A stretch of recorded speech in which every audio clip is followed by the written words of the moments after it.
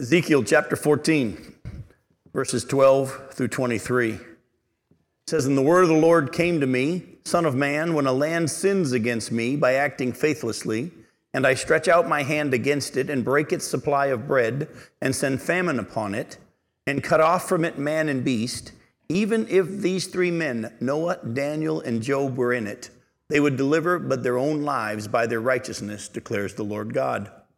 If I cause wild beasts to pass through the land and they ravage it, and it be made desolate so that no one may pass through because of the beasts, even if these three men were in it, as I live, declares the Lord God, they would deliver neither sons nor daughters. They alone would be delivered, but the land would be desolate. Or if I bring a sword upon that land and say, let a sword pass through the land, and I cut off from it man and beast, though these three men were in it, as I live, declares the Lord God, they would deliver neither sons nor daughters, but they alone would be delivered.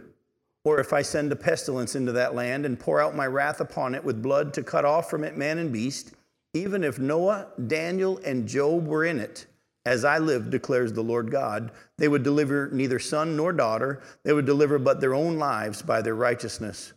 For thus says the Lord God, how much more when I send upon Jerusalem my four disastrous acts of judgment, sword, famine, wild beasts, and pestilence, to cut off from it man and beast.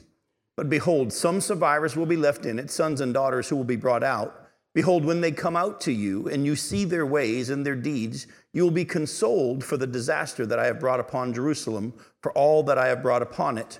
They will console you when you see their ways and their deeds, and you shall know that I have not done without cause all that I have done in it, declares the Lord God." Now, don't miss what's going on here, because we're going to start talking about something tonight that's going to go against something you've probably heard in Christian circles for a long, long time. In this passage, God says, if I've decided that I'm going to bring famine against the land because that land has sinned against me by acting faithlessly, and if I've decided that I'm going to bring a famine that just removes from that land man and beast, even if Daniel and Job and Noah were in that land, it wouldn't stop what's going to happen. Now, they themselves would be spared because of their righteousness, but I will do what I'm going to do. Then he says, if I decide I'm going to send wild beasts to come and bring judgment on a land, even if those same three guys were in it, it wouldn't change anything. They themselves would be okay because of their righteousness, but it won't stop what I'm going to do. Then he says, if I decide to bring a sword or pestilence, which means disease. And then he goes on and says, how much more when I bring all four of these at the same time against a nation? Now, we're going to come back to that, all four, in just a little bit. Go to Jeremiah chapter 15, though, because I want you to see, so before we really can dive into this, I want you to see what God said through Jeremiah to these same people. In Jeremiah chapter 15, look at verses 1 through 4. Remember, Jeremiah was prophesying to the people prior to Ezekiel and during some of the time of Ezekiel's prophesying.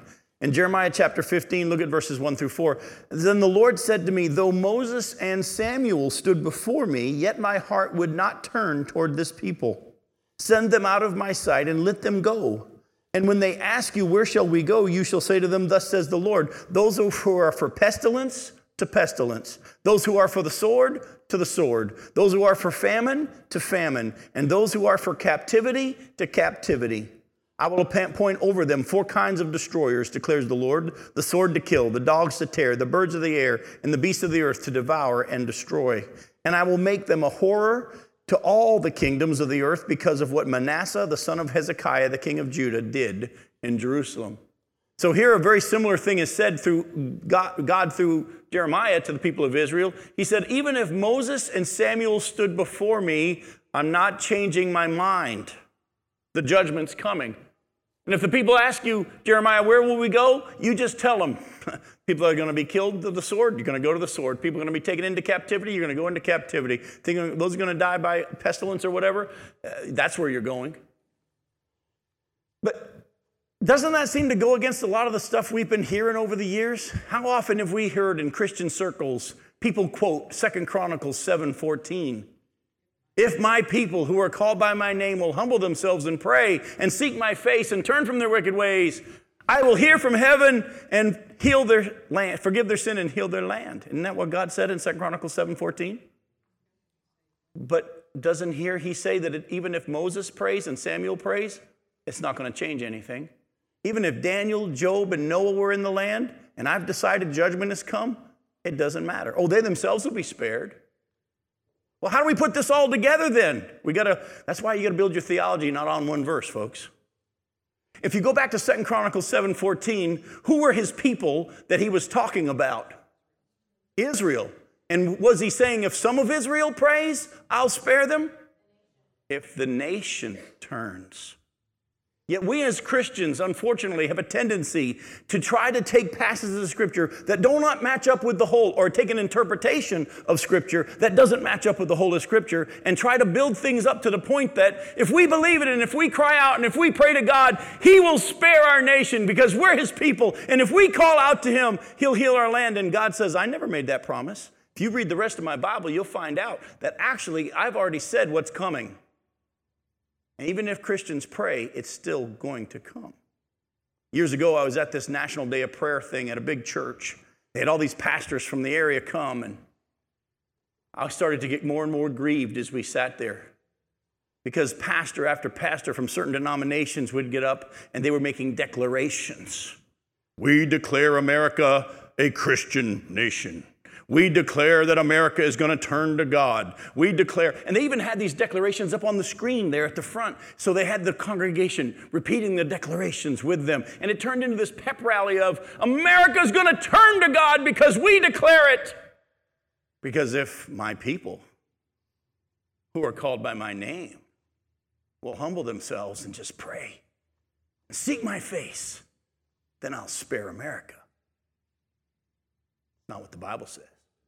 When God said 2 Chronicles 7:14, He said it to the nation of Israel, and those were His people who were called by His name. And He said, if you guys will humble yourself and pray and turn from your sin, and you call out to me, I will heal your land. I'll forgive your sin. But there comes a point, if you remember the conversation with Abraham and God, where God said, am I going to hide what I'm about to do to Sodom and Gomorrah? Am I going to hide from Abraham, my friend, what I'm going to do? And He says, I'm not going to hide it from him. And so He told Abraham, here's what I'm going to do. I'm leaving you right now. I've just told you that Sarah, a year from now, is going to have a baby. But I'm actually heading now on to Sodom and Gomorrah to destroy them because of their sin. And remember the conversation with Abraham and God? Well, God, would you destroy a whole city if there's righteous people? And He says, if there's 50 righteous, I won't do it. Well, what if there's 40? What if there's 30? What if there's 10? What did God say? There isn't. I've determined. Here, Jeremiah, he says, even if Moses and Samuel were standing before me right now, it won't stop what I'm going to do. Now, that's very important because there have been times in the past where Moses and Samuel had stood before God and prayed on behalf of the people of Israel. You remember when God led the nation of Israel out of Egypt? They had been worshiping idols in Egypt, but God brought them out and He said, no more. I'm the only God. You'll have no other gods before me, and you're to worship me alone. And He said, I brought you out into the wilderness to worship me and to follow me and to walk with me. And as you know, what happens? Moses goes up on the mountain to spend some time with God, get the 10 Commandments, and he's gone for 40 days. And the people say, well, we don't know what happened to this Moses fellow. And they turned to Aaron and they said, make us a God that we can worship. And he made a golden calf. God looks down and sees what's going on, and He says to Moses, get out of the way, Moses. I'm going to kill them all and start over with you. And Moses said, that wouldn't look good for you, God. Because everybody's heard about what you did in bringing them out of Egypt and drowning the Egyptians in the Red Sea. And people have heard about what you've done, and if they all die in the wilderness, it looked like you weren't able to finish what you started. And God says, you know me well. And Moses interceded on behalf of the people of Israel, and God did not do what He said He would do. Can we just build a theology then from that one story where Moses interceded and say, if we intercede, God? No, you need to build your theology from the whole of Scripture. And God said, even if Moses and Samuel were standing before me right now, I've already determined the judgment is coming on the people of Israel because of what Manasseh did. By the way, does anybody know what Manasseh did? We studied it already.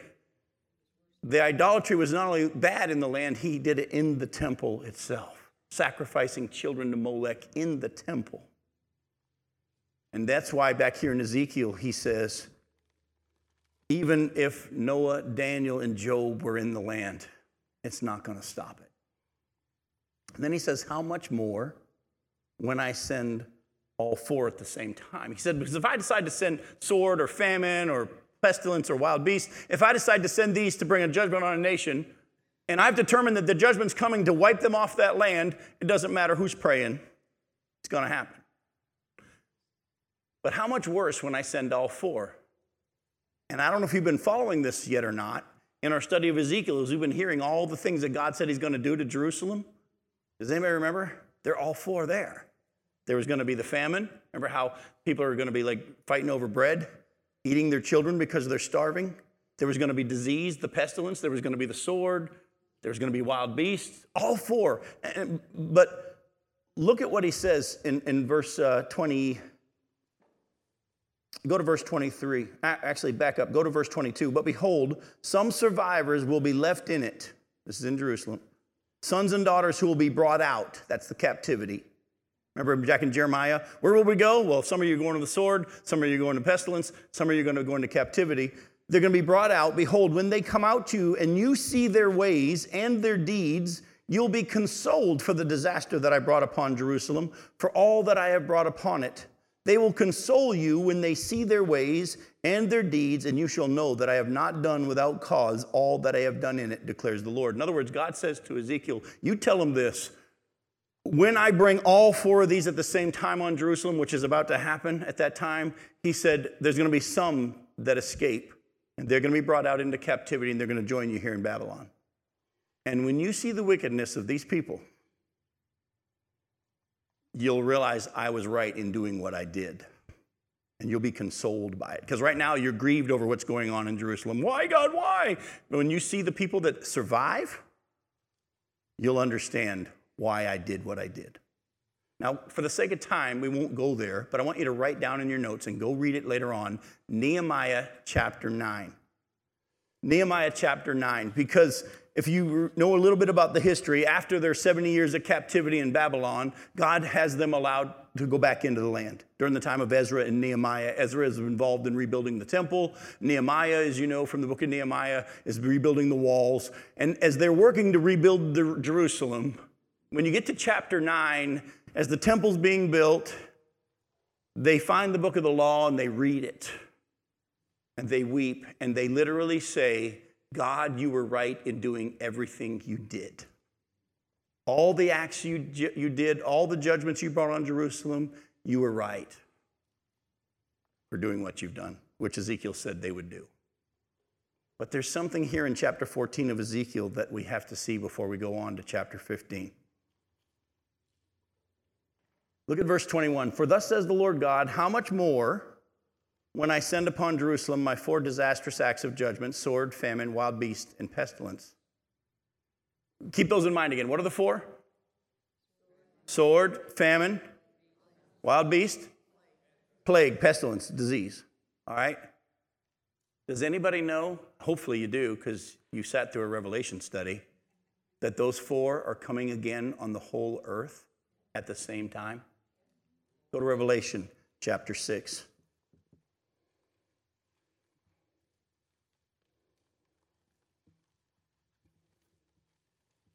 Now, don't hear me wrong as we turn here.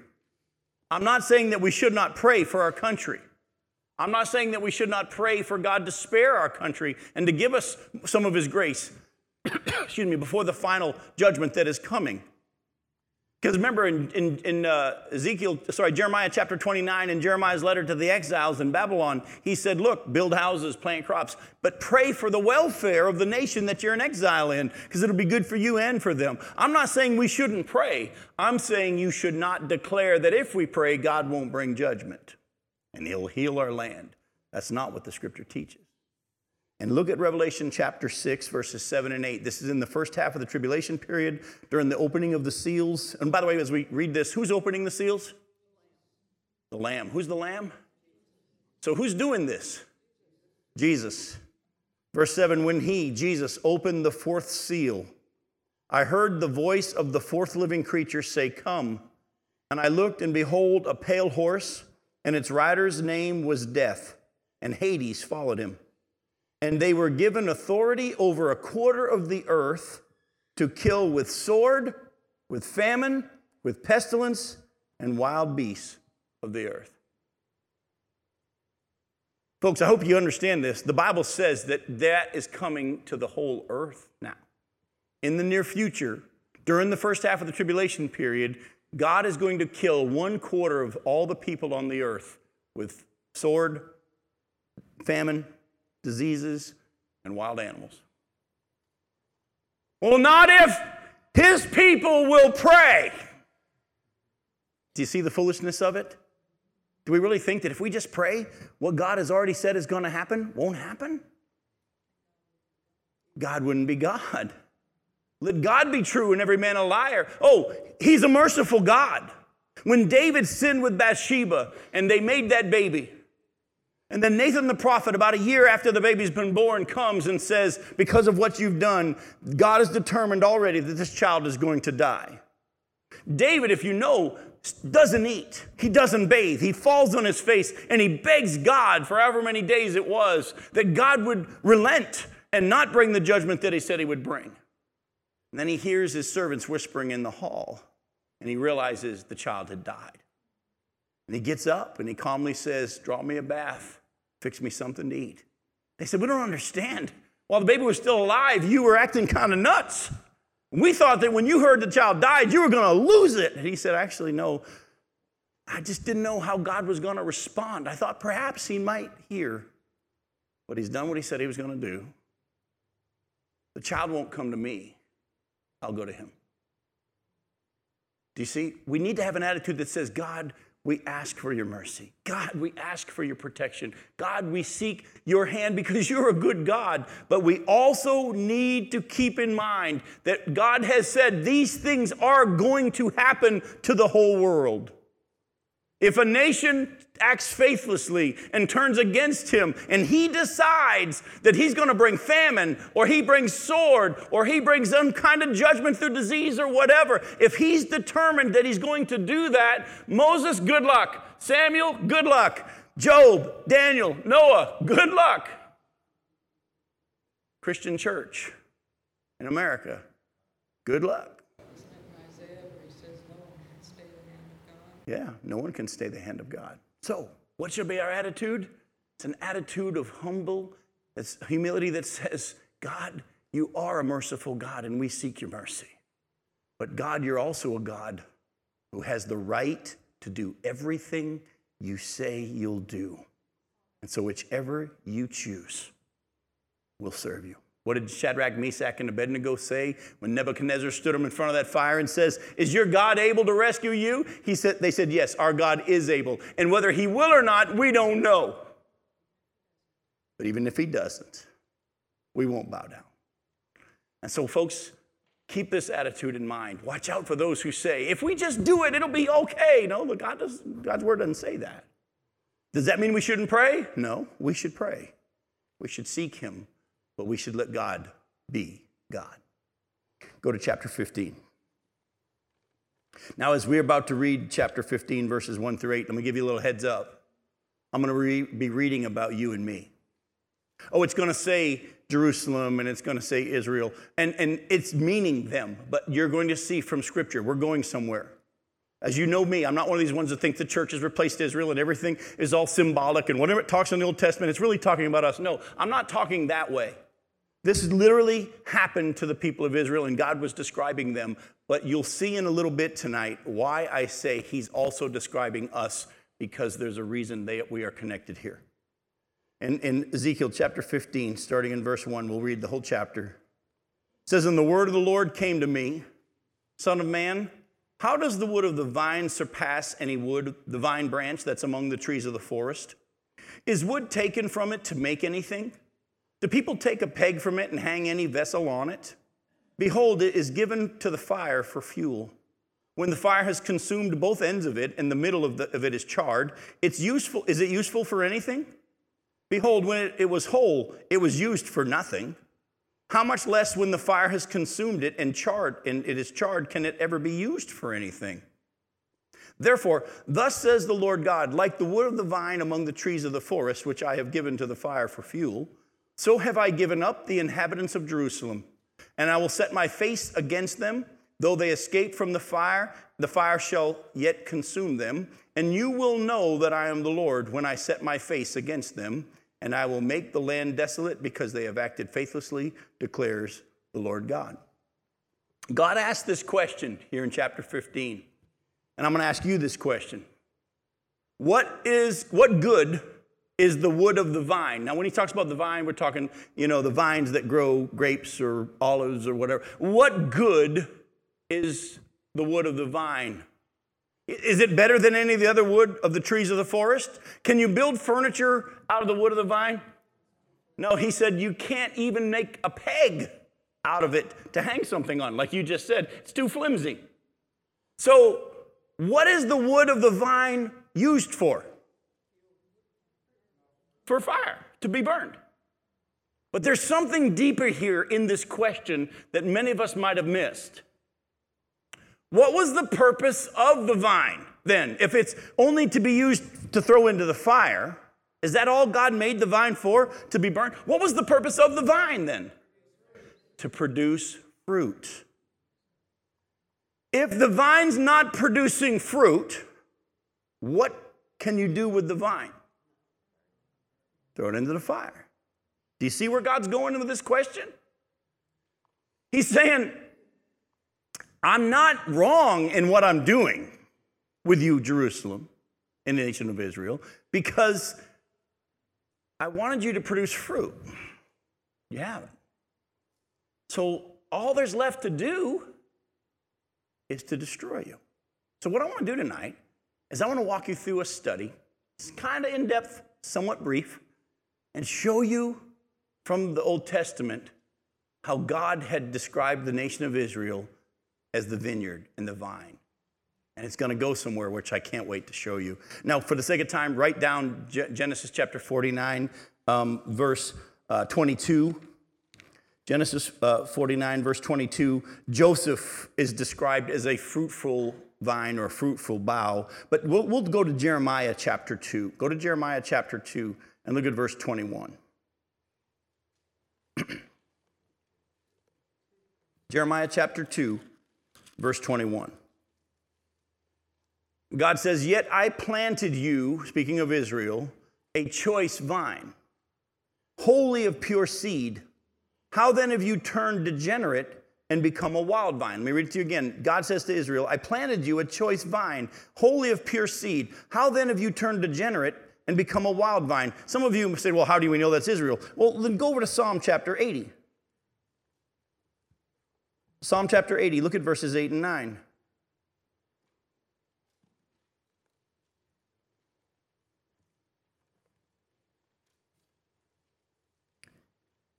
It says, "You have brought a vine out of Egypt. You drove out the nations and planted it. You cleared the ground for it. It took deep root and filled the land." You see? Who's the vine that he brought out of Egypt and cleared the land for it so he could plant it in the land? It's Israel. Oh, but if you're still struggling with it, go to Isaiah chapter 5. Because as we go to Isaiah chapter 5, you're going to see that God, as in the passages we just saw, he took Israel out of Egypt, cleared the land of Israel, put them in it, and he planted them there for the purposes of producing fruit. But they weren't producing fruit. We saw that in Jeremiah chapter 2, verse 21. "I planted you of whole pure seed, and you've made wild grapes." But listen to Isaiah chapter 5, verses 1 through 7. Now, I'm going to read this to you all the way through, and then I'm going to go back and read a couple of the first verses again, because I really want you to listen closely to what I read in Isaiah 5, because you're going to find it come alive to you in a little bit. In Isaiah 5, verses 1 through 7, it says, "Let me sing for my beloved my love song concerning his vineyard. My beloved had a vineyard on a very fertile hill. He dug it and cleared it of stones and planted it with choice vines. He built a watchtower in the midst of it, and he hewed out a wine vat in it. And he looked for it to yield grapes, but it yielded wild grapes. And now, O inhabitants of Jerusalem and men of Judah, judge between me and my vineyard. What more was there to do for my vineyard than that I have not done in it? When I looked for it to yield grapes, why did it yield wild grapes? And now I will tell you what I will do to my vineyard. I will remove its hedge, or remove its protection, and it shall be devoured. I will break down its wall, and it shall be trampled down. I will make it a waste. It shall not be pruned or hoed, and briars and thorns shall grow up. I will also command the clouds that they rain no rain upon it. For the vineyard of the Lord of hosts is the house of Israel, and the men of Judah are his pleasant planting. And he looked for justice, but behold, bloodshed. For righteousness, but behold, an outcry. By the way, is there any question now who the vineyard is and who the vine is? It's Israel. It says so right here. For the vineyard of the Lord, verse 7, the Lord of hosts is the house of Israel, and the men of Judah are his pleasant planting. But go back with me. I'm going to read to you again verses 1 and 2, because I want you to get 1 and 2 in your head and in your heart, because later on you're going to go, that's Isaiah chapter 5, verses 1 and 2. Isaiah chapter 5, verses 1 and 2 says, let me sing for my beloved my love song concerning his vineyard. My beloved had a vineyard on a very fertile hill. He dug it and cleared it of stones and planted it with choice vines.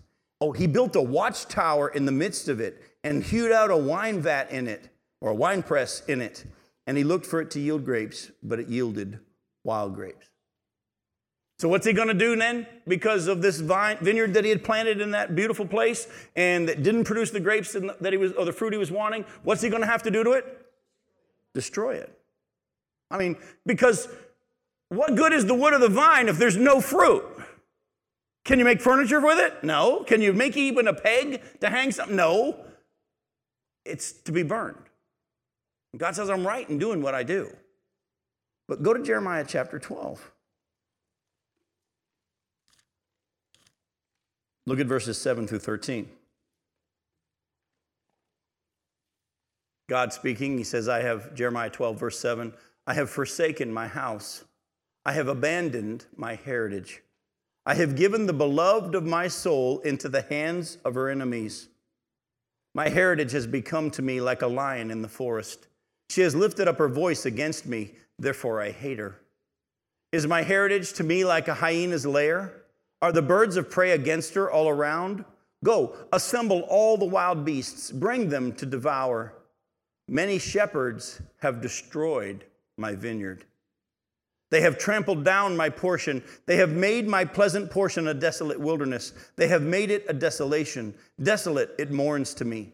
The whole land is made desolate, but no man lays it to heart. Upon all the bare heights in the desert, destroyers have come. For the sword of the Lord devours from one end of the land to the other. No flesh has peace. They have sown wheat and have reaped thorns. They have tired themselves out, but profit nothing. They shall be ashamed of their harvests because of the fierce anger of the Lord. So here, look at verse 10. He says, many shepherds have destroyed my vineyard. Back in Jeremiah chapter 10, verse 21, the scripture says this, the shepherds are senseless. Some of your translations will say, some of them say brutish. I love the ones that say the shepherds are stupid. They have not inquired of the Lord, and all their flock is scattered. Here God gives a further understanding of why this happened. The leadership in Israel, the kings, the prophets, the priests, they turned away from God and led the people to turn away from God. Because of that, he said, I have to destroy her. Now, that's what happened at the time of 605 it began with the first siege of Nebuchadnezzar. Then in 597 there was another, and as you've been hearing, now they're prophesying, Ezekiel's prophesying about what's going to ultimately happen between 588 and 586 BC with the final destruction of Jerusalem and the king Zedekiah being blinded as he's taken out captive and all this. But after the 70 years in Babylon, what does God do? He lets them go back and replants them in the land. Gives them another chance. How do they do? I mean, that batch of vines had to be cleaned out. It was no good, and he had to clear the land and let it rest. But then he brought them back. But they still never fully turned to God. Oh, they might have cried out, as I told you to read in Nehemiah chapter 9, God, you were right in doing everything you did. But the people of Israel still didn't fully turn to God. And because of that, he kept them underneath the hand of other nations over and over and over. And by the time Jesus comes on the scene, even though Israel is in the land again, and they have their temple, and they have some of their freedoms, if you will, are they in full control of their land with God as their leader? No. The Romans are the ones who are in charge. And Jesus continues the narrative. Go to Luke chapter 20. Look at verses 9 through 18.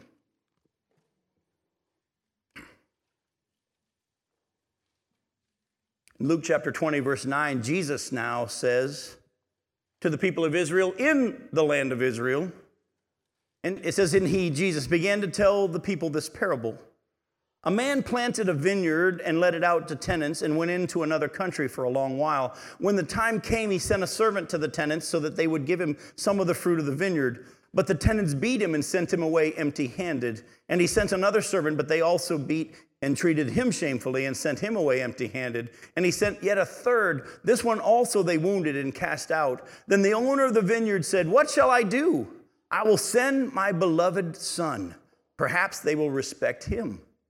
But when the tenants saw him, they said to themselves, this is the heir. Let us kill him so that the inheritance may be ours. And they threw him out of the vineyard and killed him. What then will the owner of the vineyard do to them? He will come and destroy those tenants and give the vineyard to others. When they heard this, they said, surely not. But he looked directly at them and said, what then is this that is written? The stone that the builders rejected has become the cornerstone. Everyone who falls on that stone will be broken to pieces. And when it falls on anyone, it will crush him. So Jesus standing there in Jerusalem says, hey guys, let me just tell you the story. There was this guy, this owner of a vineyard, and he lent it out to these people. And he went away for a while, but he sent some of his servants to collect some of the fruit. They killed him, or beat him, and then they sent another and beat him, and another they treated shamefully. So he says, I'll send my son. They'll respect my son. But when they see the son, they said, actually, this is the heir. If we kill him, this will be ours. And isn't that really the attitude of why they didn't want Jesus in the first place? If you remember, the leaders of Israel were saying, we have no king but Caesar. Now, they really didn't think Caesar was king, but they were also saying, we don't want God to be our king either. We want it for ourselves.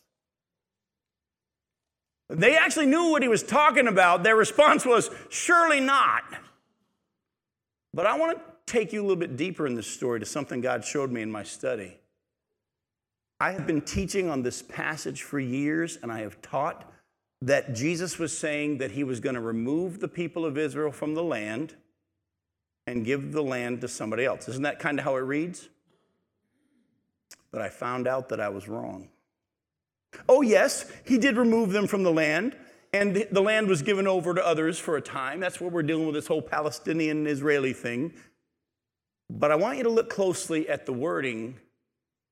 Actually, it'll help us if we go to Matthew's account. And I'm going to ask you a question. As you turn over to Matthew chapter 21, is the vineyard the land, or is the vineyard the people? That's very important. You're right. See, for years I've read the vineyard as the land. No, the vineyard is the people. I took a vine out of Egypt. Did he take land out of Egypt? No, I cleared the space for the vine and I planted a vineyard in Israel. And look closely at Matthew chapter 21, verses 33 through 43. In Matthew's account of this same parable, oh, and listen closely, you may hear Isaiah chapter 5. Starting in verse 33, hear another parable. There was a master of a house who planted a vineyard, and he put a fence around it, and he dug a wine press in it, and built a tower. Does that sound familiar? Let me stop you for a second. For years, too many Christians have, because they haven't read the Old Testament, we just start in the Gospel of John, and we just start reading the New Testament, but we really weren't taught the Bible. We have heard Jesus tell this parable and thought he was just, let me just come up with a story. But now you can see when Jesus tells this parable, he's quoting Isaiah 5. That's word for word quoting from Isaiah 5. Listen to what he says. There was a master of a house who planted a vineyard and put a fence around it and dug a wine press in it and built a tower and leased it to tenants and went into another country. And when the season for fruit drew near, he sent his servants to the tenants to get his fruit. And the tenants took his servants and beat one and killed another, stoned another. Again, he sent other servants more than the first. And they did the same to them. Finally, he sent his son to them, saying, they'll respect my son. But when the tenants saw the son, they said to themselves, this is the heir. Come, let us kill him and have his inheritance. And they took him and threw him out of the vineyard and killed him. When therefore the owner of the vineyard comes, what will he do to those tenants? And look, they're the ones that answer. They said to him, he'll put those wretches to a miserable death and let out the vineyard to other tenants who will give him the fruits in their season. The vineyard's going to go to somebody else, but it's not the land. Go to verse 42, chapter 21, verse 42. Jesus said to them, have you never read in the scriptures, the stone that the builders rejected has become the cornerstone?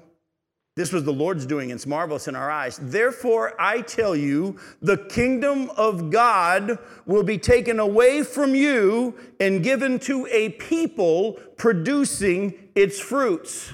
Jesus has been talking about this vineyard, and he changes it and says, the kingdom of God is now going to be given to a people producing its fruits.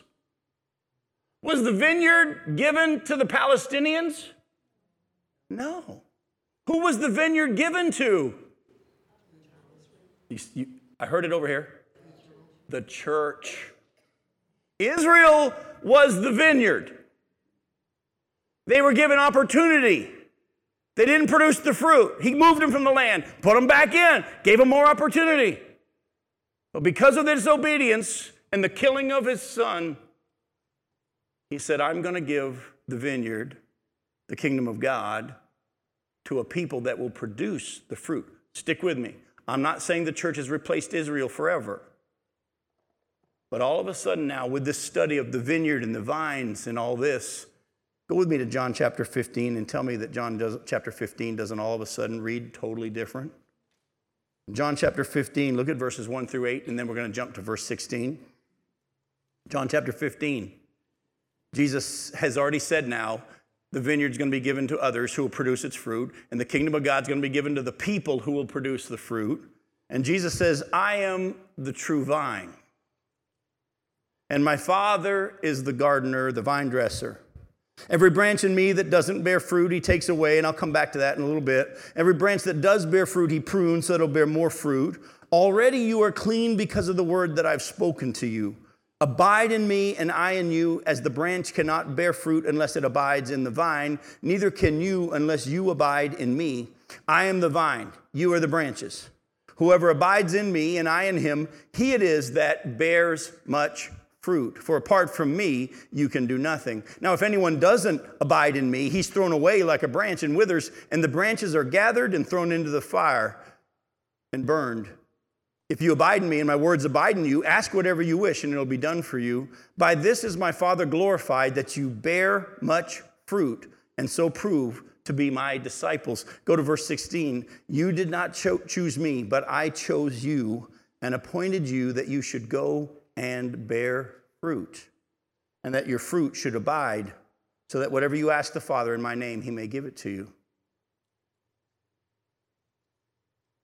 You see it? He said, Israel, you were a choice vine, planted of pure seed, but you produced wild grapes. Because of that, I had to remove you and burn you. Some were spared, and of those that were spared, I took those branches, replanted it. Didn't do it. So what I'm going to do now is I'm going to give the vineyard responsibility, the producing of fruit, to a people who will produce the fruit. And Jesus says to the believers, at the beginning of the church age, I'm the vine, you're the branches. If you abide in me and my words abide in you, you're going to produce fruit. Now, let me ask you a really hard question. I'm going to tell you it's hard, but the answer is really cool. who actually deeply theologically is the vineyard right now?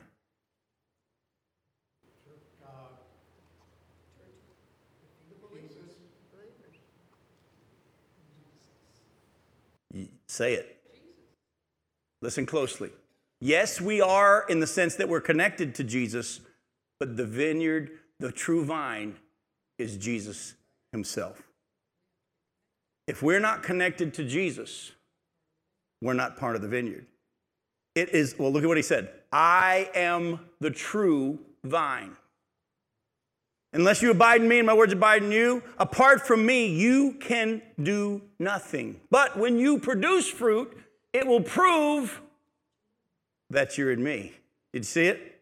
Yes, the church is the vineyard. Don't misunderstand me. The church is the vineyard right now, and the one he's wanting to produce his fruit through. But ultimately, folks, it has to be Jesus himself, because it's Jesus that produces his fruit. Now, I'm going to ask you another tough question. What is the fruit that he's looking for?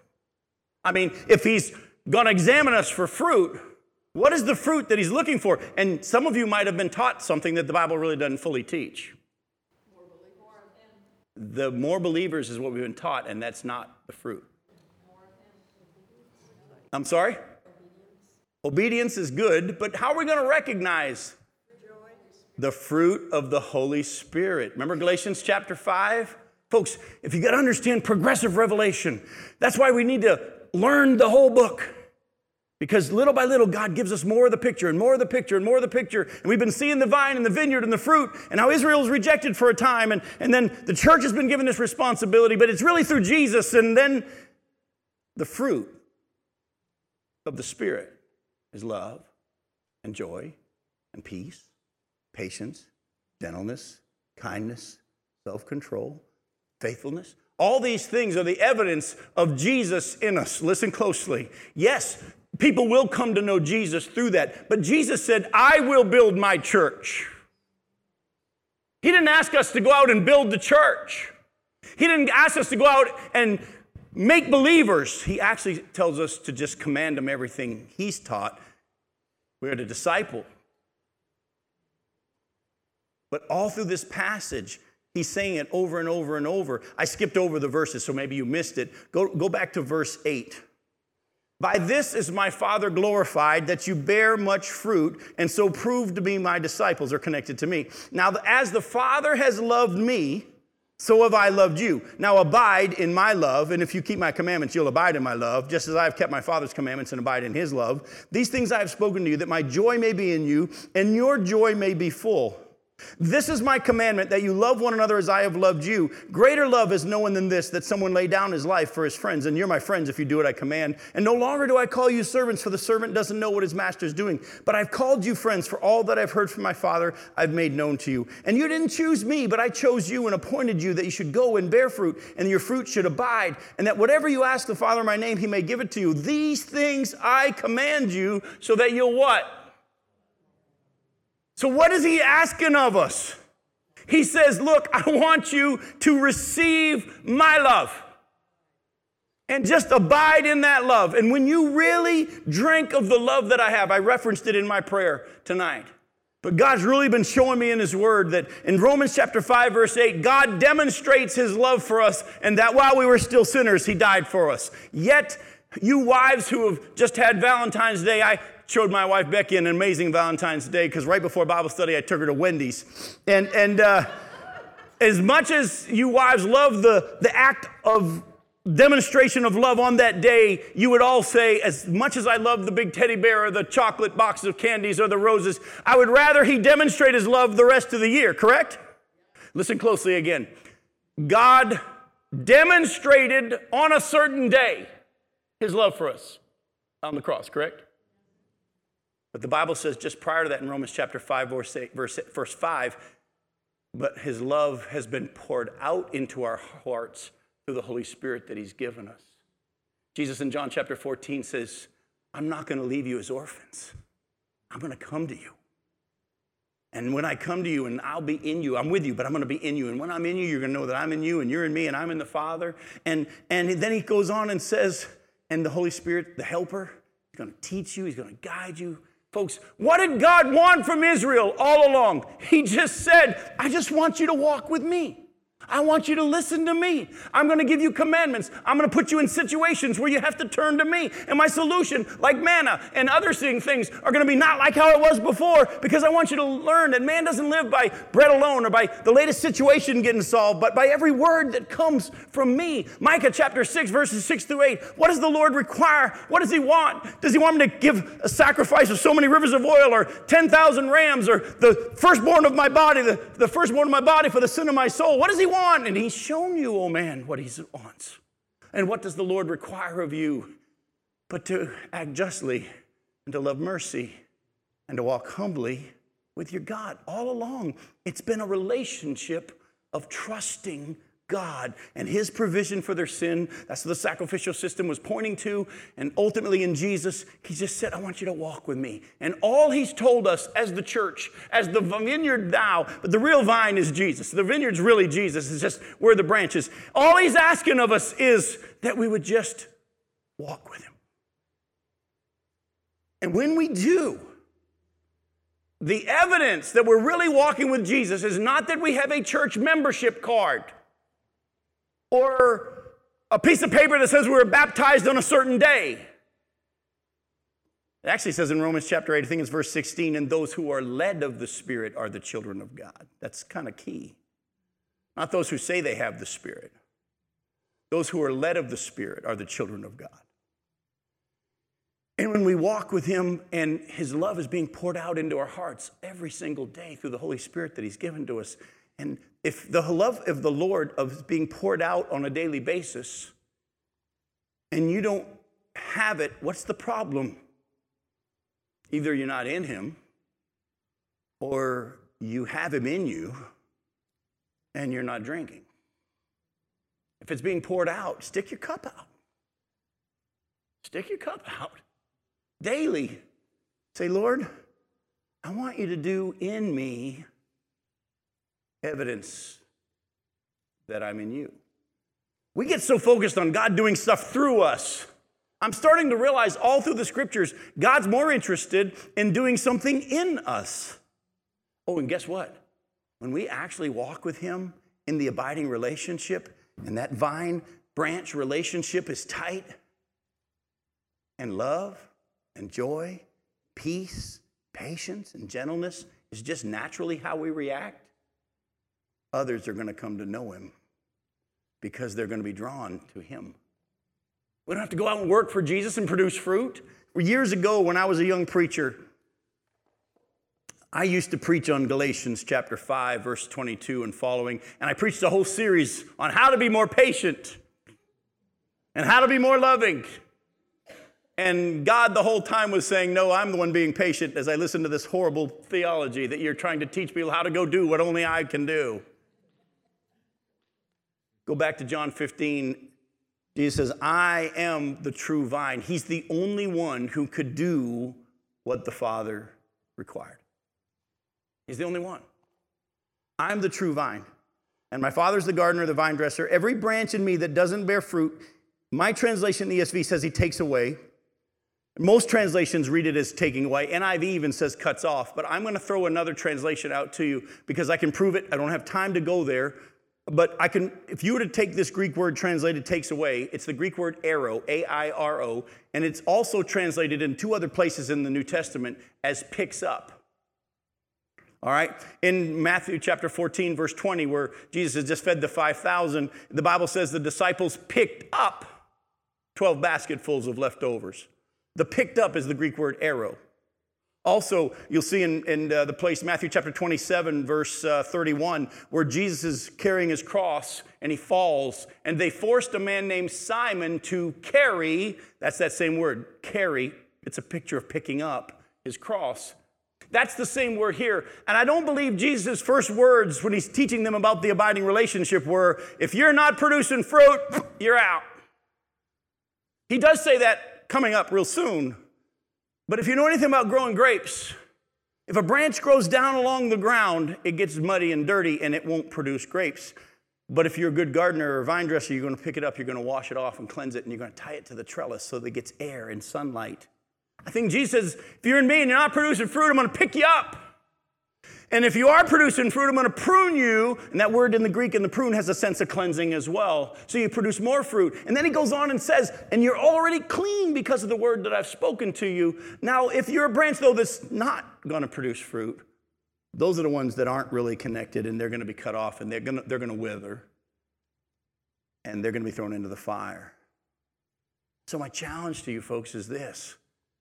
Let Jesus do in you what he wants to do. Stop worrying so much about having him do through you what he wants to do. If he's allowed to do in you what he wants to do, the through you takes care of itself. You understand?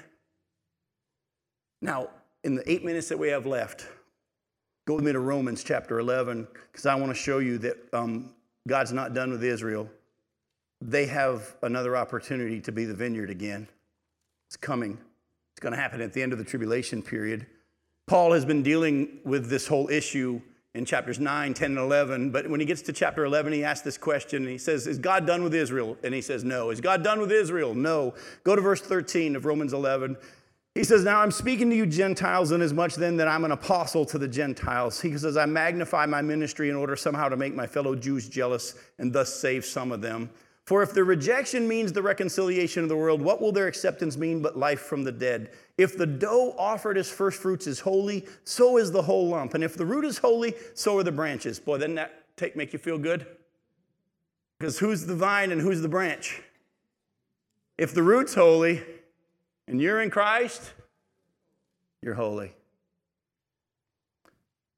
But if some of the branches were broken off, and you, Gentiles, although a wild olive shoot, were grafted in among the others and now share in the nourishing root of the olive tree, do not be arrogant toward the branches. If you are, remember it's not you who support the root, but the root that supports you. Then you'll say, well, branches were broken off so that I might be grafted in. That's true. They were broken off, though, because of their unbelief, but you stand fast through faith. So don't become proud, but fear. For if God didn't spare the natural branches, the Jews, neither will he spare you. Note then the kindness and the severity of God. Severity toward those who have fallen, but God's kindness to you, provided you continue in his kindness. Otherwise, you too will be cut off. Now, don't think for a second he says you're going to lose your salvation. Remember, why were they cut off? Because of, we just read it, unbelief. They were cut off because of unbelief. The only reason anybody would be cut off is because of unbelief. And the Bible says in 1 John chapter 2, verses 18 and following, he said, the Antichrist is coming. And now many Antichrists have come. And this shows that we're in the last days. And he said, they went out from us, but they weren't really of us. Because if they were of us, they would have stayed, but their going out shows that they really weren't of us. All through the scriptures in the New Testament, Paul says warnings, and the book of Hebrews says warnings about the difference between those who claim that they're in Christ and those who actually are. And the only real evidence of whether or not someone's truly in Christ or not is over time whether or not they stick. And there's going to be those who walk away in unbelief. They're going to be cut off, but they never really were connected. Because Jesus himself said, I will lose none that the Father has given to me. But look what he says in verse 14. But if you were cut off, actually I'm back up to verse 23. And even if they do not continue, meaning the Jews in their unbelief, they'll be grafted in. For God has the power to graft them in again. For if you were cut from what is by nature a wild olive tree and grafted contrary to nature into a cultivated olive tree, how much more will these, the natural branches, be grafted back into their own olive tree? Lest you be wise in your own sight, Paul says, I don't want you to be unaware of this mystery, brothers. A partial hardening has come upon Israel until the fullness of the Gentiles has come in. And in this way, all Israel will be saved. What's left of Israel at the end of the tribulation period, that amount of Israel will be saved. As it is written, the deliverer will come from Zion. He will banish ungodliness from Jacob. And this will be my covenant with them when I take away their sins. As regards the gospel, they're enemies for your sake. But as regards election, they're beloved for the sake of their forefathers. For the gifts and the calling of God are irrevocable. Well, that's a good one too, isn't it? Is salvation a gift? It's irrevocable. But what about those who were cut off? They never had it. They never received it. Go to Isaiah 27. This will be our last passage for tonight. The same Isaiah that told about how God was going to judge Israel because of their rejection of him and their wild fruit that wasn't his fruit. Later on, God speaks to that same prophet Isaiah in chapter 27 about the day when God is going to replant the vineyard Israel in the land. In chapter 27, verse 1, in that day, remember those are prophecy words that are talking about the very end. In that day, I love this, the Lord with his hard and great and strong sword will punish Leviathan, the fleeing serpent, Leviathan, the twisting serpent, and he will slay the dragon that is in the sea. Does that sound familiar, you guys who studied Revelation with us? Who's the dragon out of the sea? It's the Antichrist. But who is the one who empowers the beast out of the sea? Satan, who's the dragon. Oh, by the way, back in Job, when Job said, I wish I could have a face-to-face with God, and God shows up in chapter 38 and says, hey, I understand you want to have a talk with me. I'd love to let you ask any question you want. Tell you what, let me ask a couple quick ones, then you can ask anything you want. And then God goes on for 4 chapters and says, where were you when I laid the foundations of the earth? Where's the snow stored? And who determines how far the ocean stops? And all this. And then when he gets to chapter 40, he then talks about this animal that existed at the time during Job's day that no human could even touch. And it was an animal that God had created that represented Satan, but no human could touch it. And it was called Leviathan. Actually, if you were to look in the book of Psalms, you'll see that the scripture says that God will kill the heads, plural, of Leviathan. And don't we see in the book of Revelation that the dragon had 7 heads, 10 horns? There was a 7-headed, fire-breathing dragon on the earth in the time of Job prior to the flood. Guess what? Where did we get all these myths about fire-breathing dragons throughout history? There was one, and the Bible tells us, and God had made an animal that represented Satan, and describes him at the very end of chapter 40, and he's father of all who are proud. Most of our study Bibles, if you go to Job and read about Leviathan, it'll say in our notes at the bottom, possibly a crocodile. No. The crocodile hunter would tackle crocodiles by himself. This thing was so big, it said that its tail made the oceans turn foamy white. It was a huge, fire-breathing animal that represented Satan that no human could touch. But God killed it. And in that day, the Lord, with his hard and great and strong sword, will punish Leviathan, the fleeing serpent, Leviathan, the twisting serpent, and he will slay the dragon that is in the sea. In that day, a pleasant vineyard. Sing of it. I, the Lord, am its keeper. Every moment I water it, lest anyone punish it. I keep it night and day. I love this part. I have no wrath. Would that I have thorns and briars to battle. I would march against them. I would burn them up together. Or let them lay hold of my protection. Let them make peace with me. Let them make peace with me. In days to come, Jacob shall take root. Again, Israel shall blossom and put forth shoots and fill the whole world with fruit. Do you see it? God's not done with Israel. He's going to replant them in the land, and in that day, he'll take away their sin. He'll banish godlessness from Jacob. He'll be their God. They'll be his people. It's going to be an amazing time. But for now, we don't want you to be ignorant, like most of Christians, unfortunately. Israel's experienced a hardening in part until the full number of the Gentiles has come in. But when the church age is over, and he takes his bride to be with him, he's going to deal with that time period called the 7-year period of tribulation, or time of Jacob's trouble. And he's going to purify the nation of Israel through that. And the ones who survive are going to be all saved. And he's going to plant them back in the land. And they're going to fill the earth with their fruit. We're going to be here on that day as well as he comes back and sets up his kingdom. Kind of cool, isn't it? All that from just 8 verses in chapter 15 that say, what good is the vine, the wood of the vine? But if we let the scriptures speak, we'll see how it all just comes together. And I love you, and I will see you in 2 weeks, Lord willing, because there's no Bible study next week, and we'll be in chapter 16. Thanks for coming.